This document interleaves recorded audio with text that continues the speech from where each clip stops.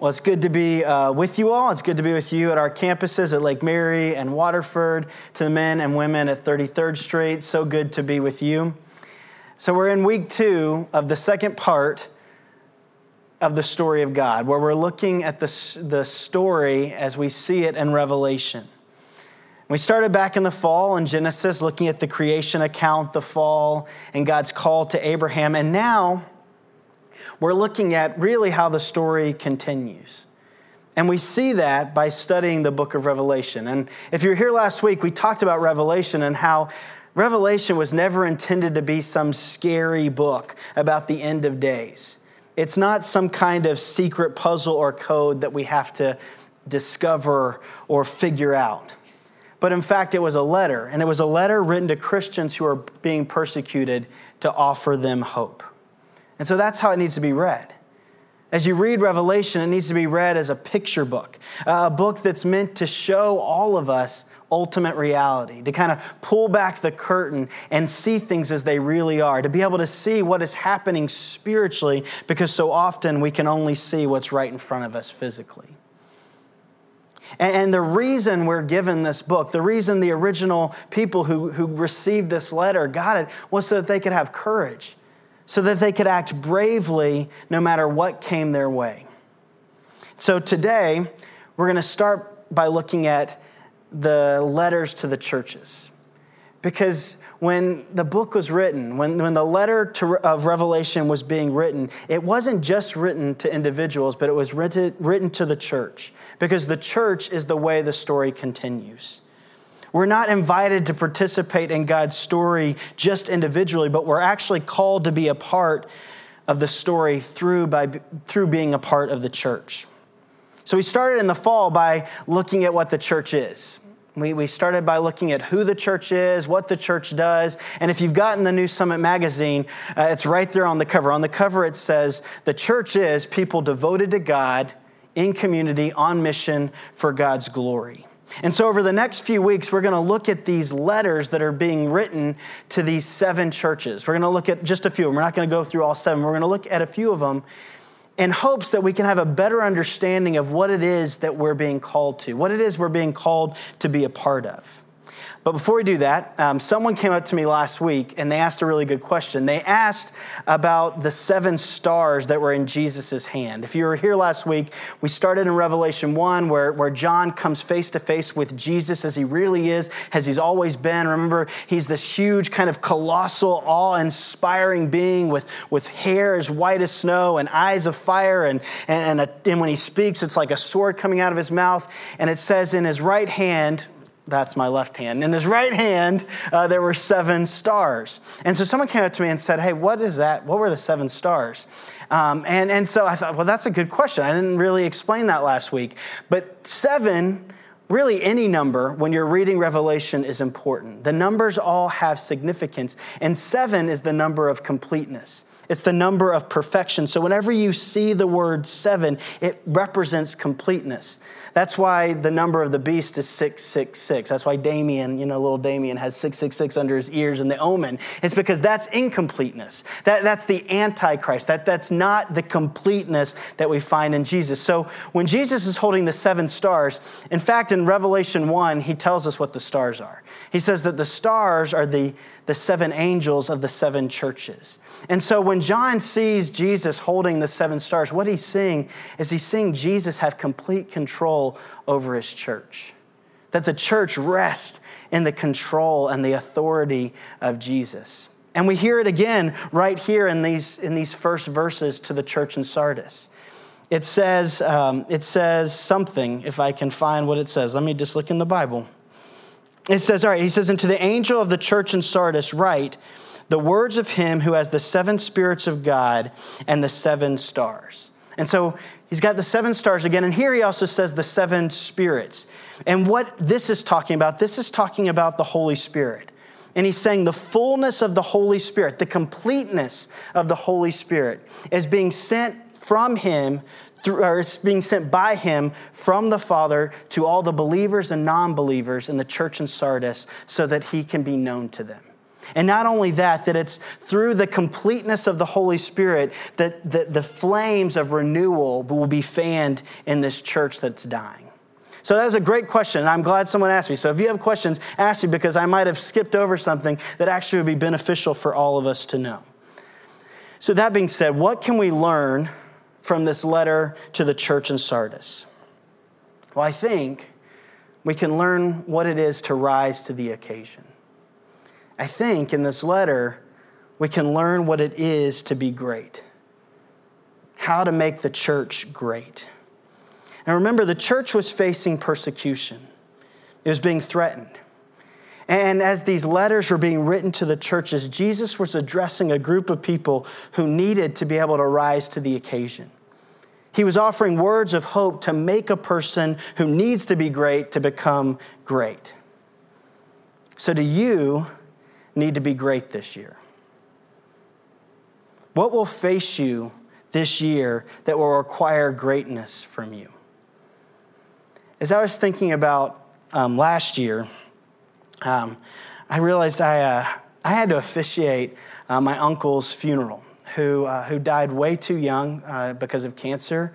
So kids don't smoke, and I can tell you, nothing really prepares you to pastor your mom or your grandmom through the loss of a brother or a son.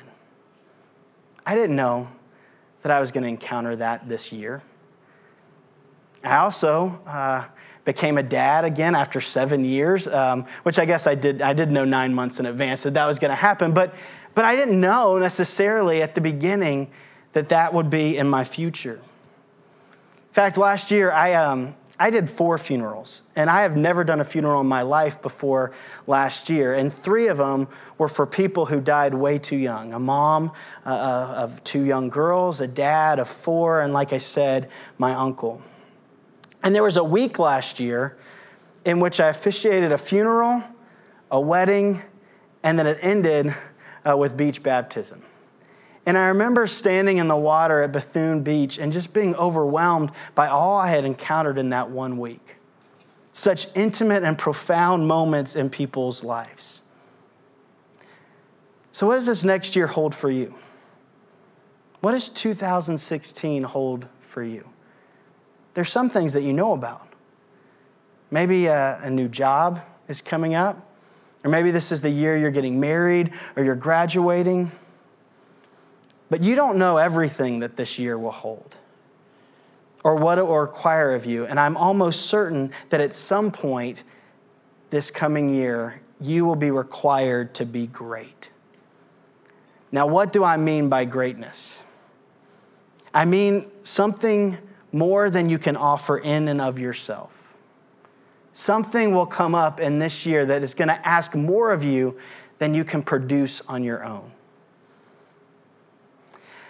You know, there are Christians right now who are suffering persecution very similar to the persecution that the early church suffered. And we've got to remember that. I mean, it's almost hard to kind of talk about this letter of hope to people who are being persecuted when we, in our circumstances, when we know that we have brothers and sisters all across the world who really are facing death for the sake of Christ. In fact, I think it'd be good for us just to pray for them right now. Let's just take 1 minute and just silently lift up our brothers and sisters who even this moment might be facing death because of their belief. So let's silently pray for a minute for them.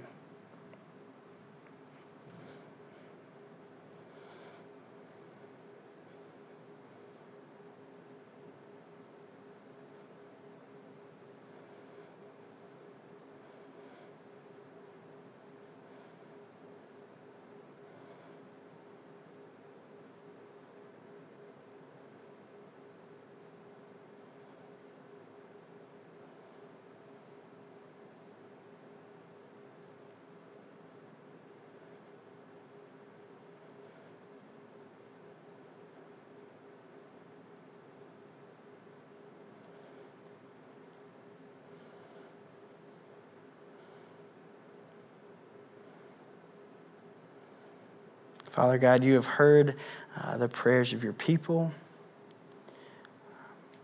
And we just pray for our brothers and sisters who now need hope. who need to know what it is to act bravely, who can believe fully that you have got them.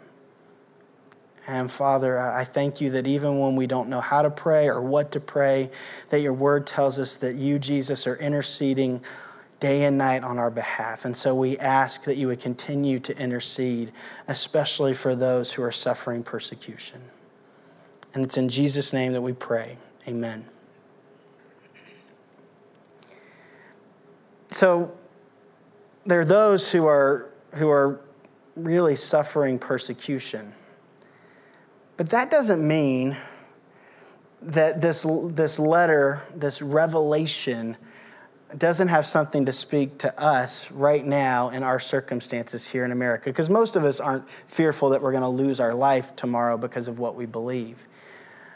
But in fact, the letter that we heard read, the text for today, the letter to Sardis, was actually a church that was actually a lot more like us than a persecuted church. In fact, Sardis wasn't being persecuted in the way that the other churches in the Roman Empire were being persecuted. It was a church that was actually thriving. It was in the city that had tremendous wealth, a city that was built up on a hill, that was fortified. There was just a lot of great things happening in this city. And the church was actually well liked by the city because they did good work in the city.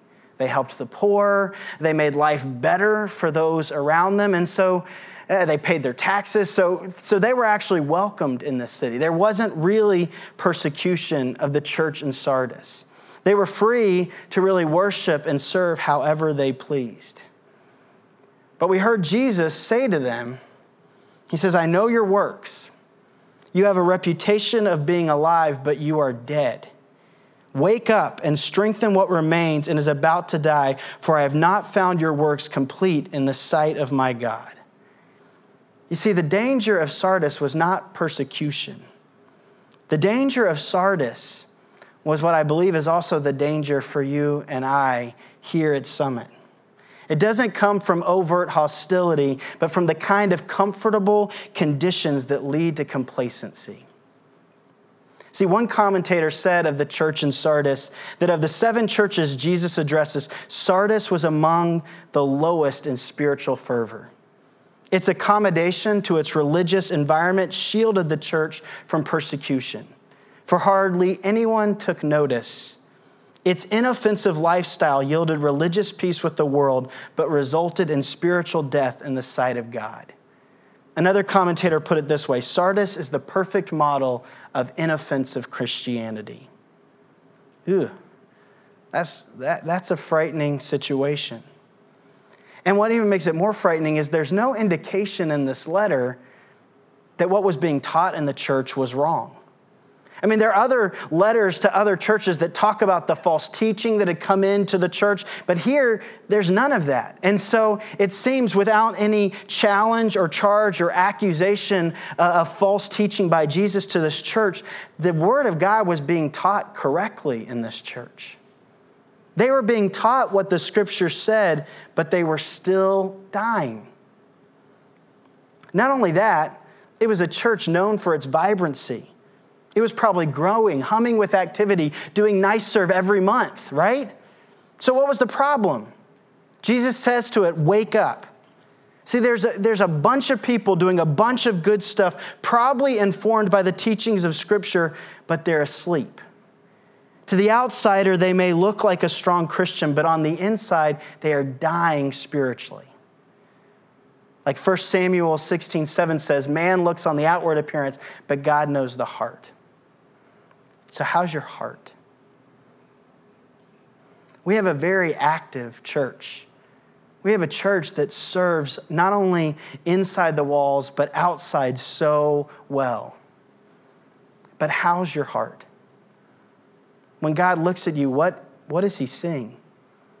What should he see? Jesus says in verse 3, after he tells them to wake up, after he tells them that he sees all their good works, he sees how they have a good reputation, he sees how everyone thinks they're this wonderful church, he says, but you're dead, he says this, remember then what you have received and heard, keep it and repent. As Christians, what is it that we have received and heard? The gospel. The gospel which says you are so bad and so wicked that the God of the universe had to come and die in your place, but that you're also so loved that he wanted to do it. You see, Sardis was a church probably like many churches in America, churches that might say it doesn't really matter what you believe as long as you're doing good work, as long as you're working hard to make the world a better place, as long as you're doing acts of justice and mercy, because that's what's important. What we believe is really more of a private thing because what we believe doesn't actually make that much of a difference. But Jesus is saying, if you aren't remembering what you have received and heard, if you've forgotten what it is you've believed, if you've minimized it, you may look alive, but spiritually you are dying. When was the last time you meditated on the gospel? Just meditated on it. Not to do anything with it, just to soak it in. When was the last time you opened Scripture to read it, not to try to figure out what your next step is, but just to be washed over with it? I know many of you probably have started a Bible reading plan for the new year and you're trying to read the Bible in a year, and I think that's great, and I think we should all do that at some point. But I know some of you, you're a weekend and you're already way behind, right? And you're thinking, oh man, how am I ever going to catch up? Well, let me encourage you, don't miss the opportunity to just marinate and read it, even if it means it's going to take you 2 years. Martin Luther said we should tell each other the gospel daily because we're apt to forget it. So let me tell you again. The gospel is that you are so bad and so wicked that the God of the universe had to die in your place, but that you're also so loved that he wanted to do it. You see, when we read the Bible, we can get a lot of practical wisdom. We can get a lot of practical things to do. God's word can show us how life works best and what it is that we were designed for and what it is what's required of us. But as we learned from the Apostle Paul in our study of Romans over the summer, in Romans 7:10, he says, the very commandment that promised life to me proved to be death. You see, as we're taught God's word, as we really read and understand what it says, what the law requires, it's too much. God's standard is too perfect. It's too holy. So without the gospel, without knowing what it is that we believe, without Jesus, the practical application of the Bible ultimately brings despair and death. See, I bet there were a bunch of people in the church in Sardis who were working so hard to live godly lives for the sake of their city, but they also didn't want to offend anyone. They didn't want to offer the offensive message of the gospel that you actually are bad enough that you needed someone to come and die for you. And because they didn't want to offend, because they wanted to avoid the persecution that maybe would come with making their beliefs known, they minimized the gospel. And maybe this happened over time. In fact, the church in Sardis was probably started a generation or 2 generations before. And so it's kind of been passed down now to the next generation. It's a generation that maybe is doing a lot of good stuff, but they actually don't even know why it is they're doing all that stuff. They just do it. A flat tire won't go flat usually until it stops moving, right? So what would happen if you stopped moving right now? You're moving along and you know that there's something wrong, but you just can't stop. You just keep going. But eventually, maybe you're forced to stop because there's always a stop sign somewhere down the road. And what would happen? You deflate. You see, your motion, your good works have been artificially inflating you, but you've been losing air this whole time. And Jesus says, no, stop. Remember what you have received and heard, the gospel. You're so bad, you're so wicked that you needed the Son of God to come to earth and die in your place, but you're so loved that I wanted to do it. But this isn't about us individually. This is a letter written to a church. It's a charge to a church community. And so as we look at this letter, we have to think, wait, all right, is it possible that a church could be sound in teaching? It could have a great reputation in the community, a reputation of being alive, and yet it's dying, and yet it's falling asleep spiritually. Yes. In fact, I believe that all churches naturally go to sleep unless they're continually rousing themselves up. The only churches who aren't asleep are the ones who are fearful of falling asleep. It's like when you have that 5 a.m. flight, right? You don't get any sleep that night because you're constantly waking yourself up because you're so worried that you'll oversleep. See, you and I, as a church family, we have to assume that we are going to fall asleep.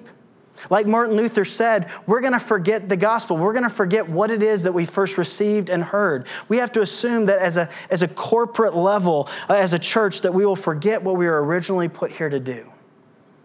That's why it's so important that we repeat over and over again our vision statement, that we rouse each other up to what it is that God's called us to do. Summit exists to build biblically functioning communities,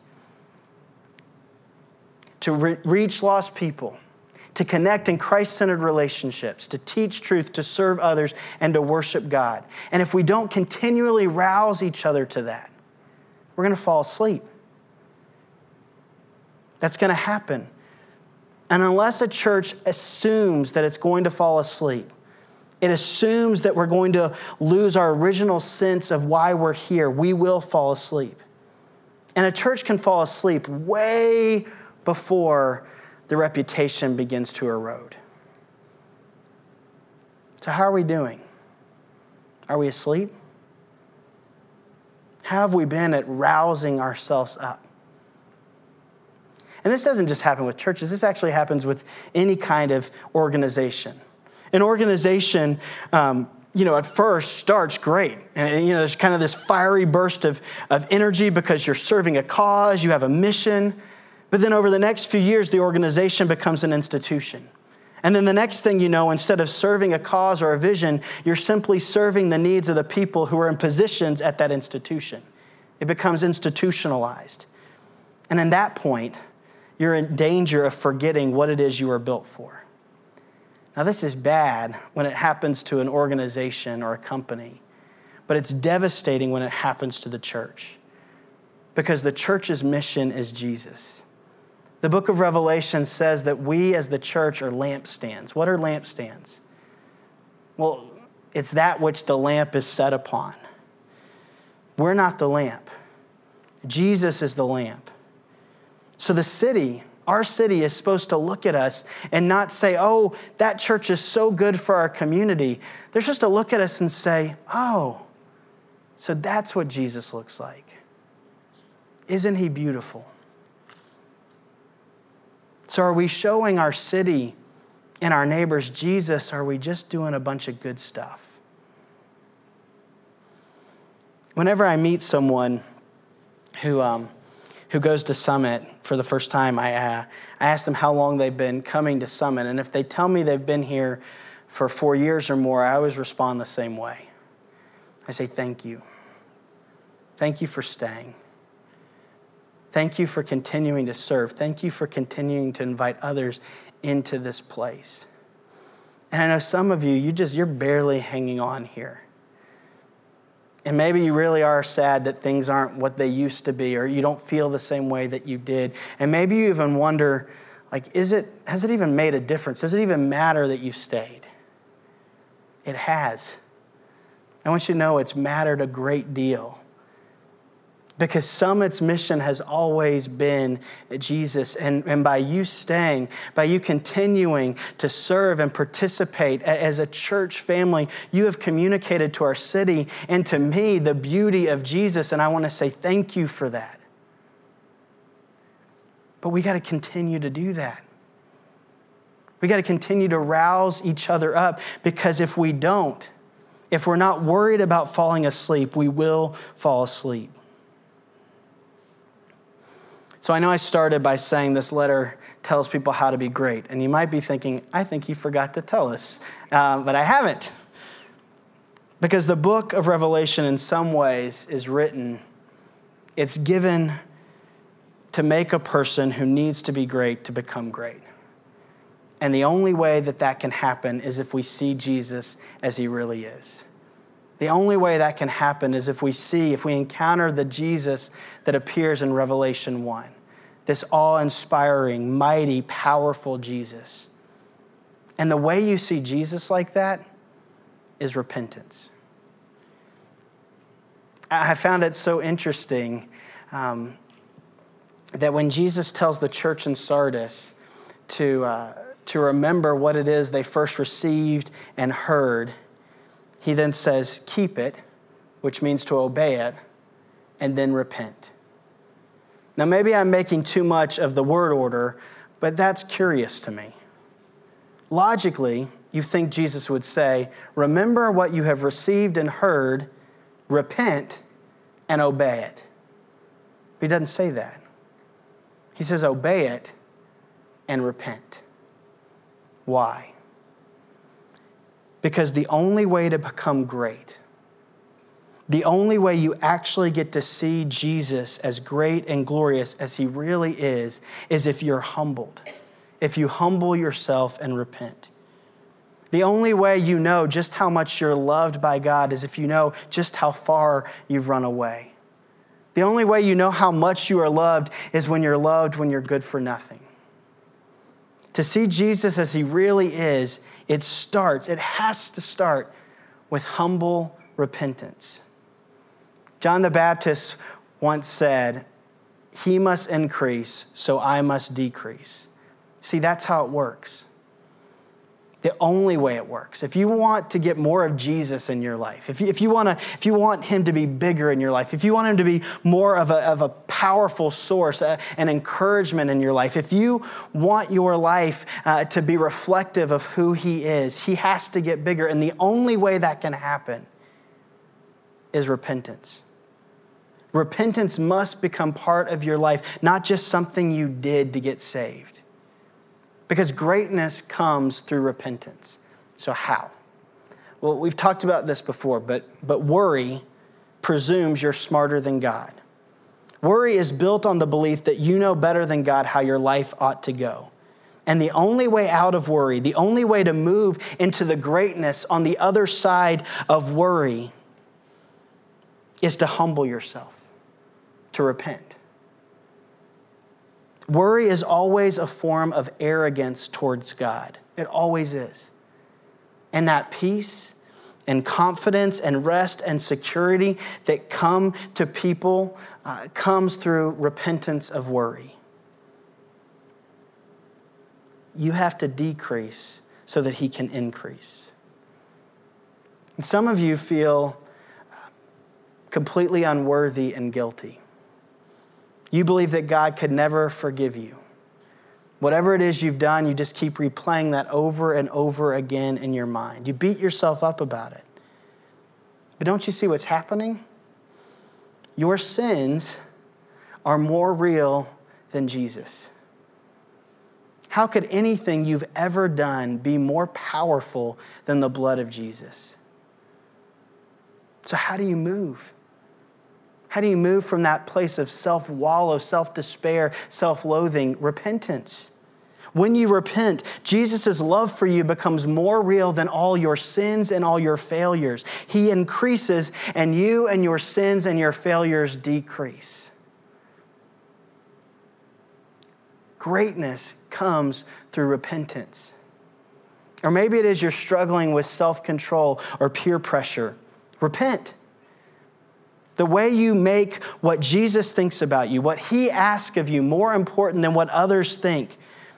The way that happens, and when that happens, what happens? You become more brave.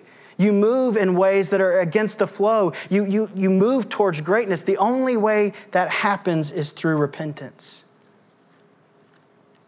People devoted to God are people who continually repent. To quote Martin Luther again, all of the Christian life is repentance. Why? Why? The reason repentance is a continual thing for us, why it can never be over and done with, why it's not just a one-time thing. Here's the irony. Because unless you know you're missing God, you will miss God. Unless you know that you're losing your first love, you will lose your first love. Unless you know you're falling asleep, you will fall asleep. It's only the Christian, and it's only the church that says we're not being what we ought to be, that ever becomes what it ought to be. So we got to wake up. Because 2016 will require greatness from us. I don't know if it'll be cancer, or an unexpected death, or a new baby, or a new relationship, or an opportunity to speak truth to power. But I do know it will require more than you and I can offer in and of ourselves. It will require for us to decrease so that he can increase. Let's pray. Jesus, I ask that that would happen in this church, that we would decrease so that you may increase. Jesus, I ask that we would be so enamored by the gospel, by the truth, that you came after us even when we were sinners and you died for us because you wanted to, that would so stay at the forefronts of our minds that our actions would be an overflow of that grace. Jesus, I ask that you would use this church in 2016 to show our city not just goodness, that we wouldn't just do things that make our city better, but that we would do things that make our city see you. Make our city say, oh, that's what Jesus looks like. He's beautiful. And we ask all these things in your precious name. Amen.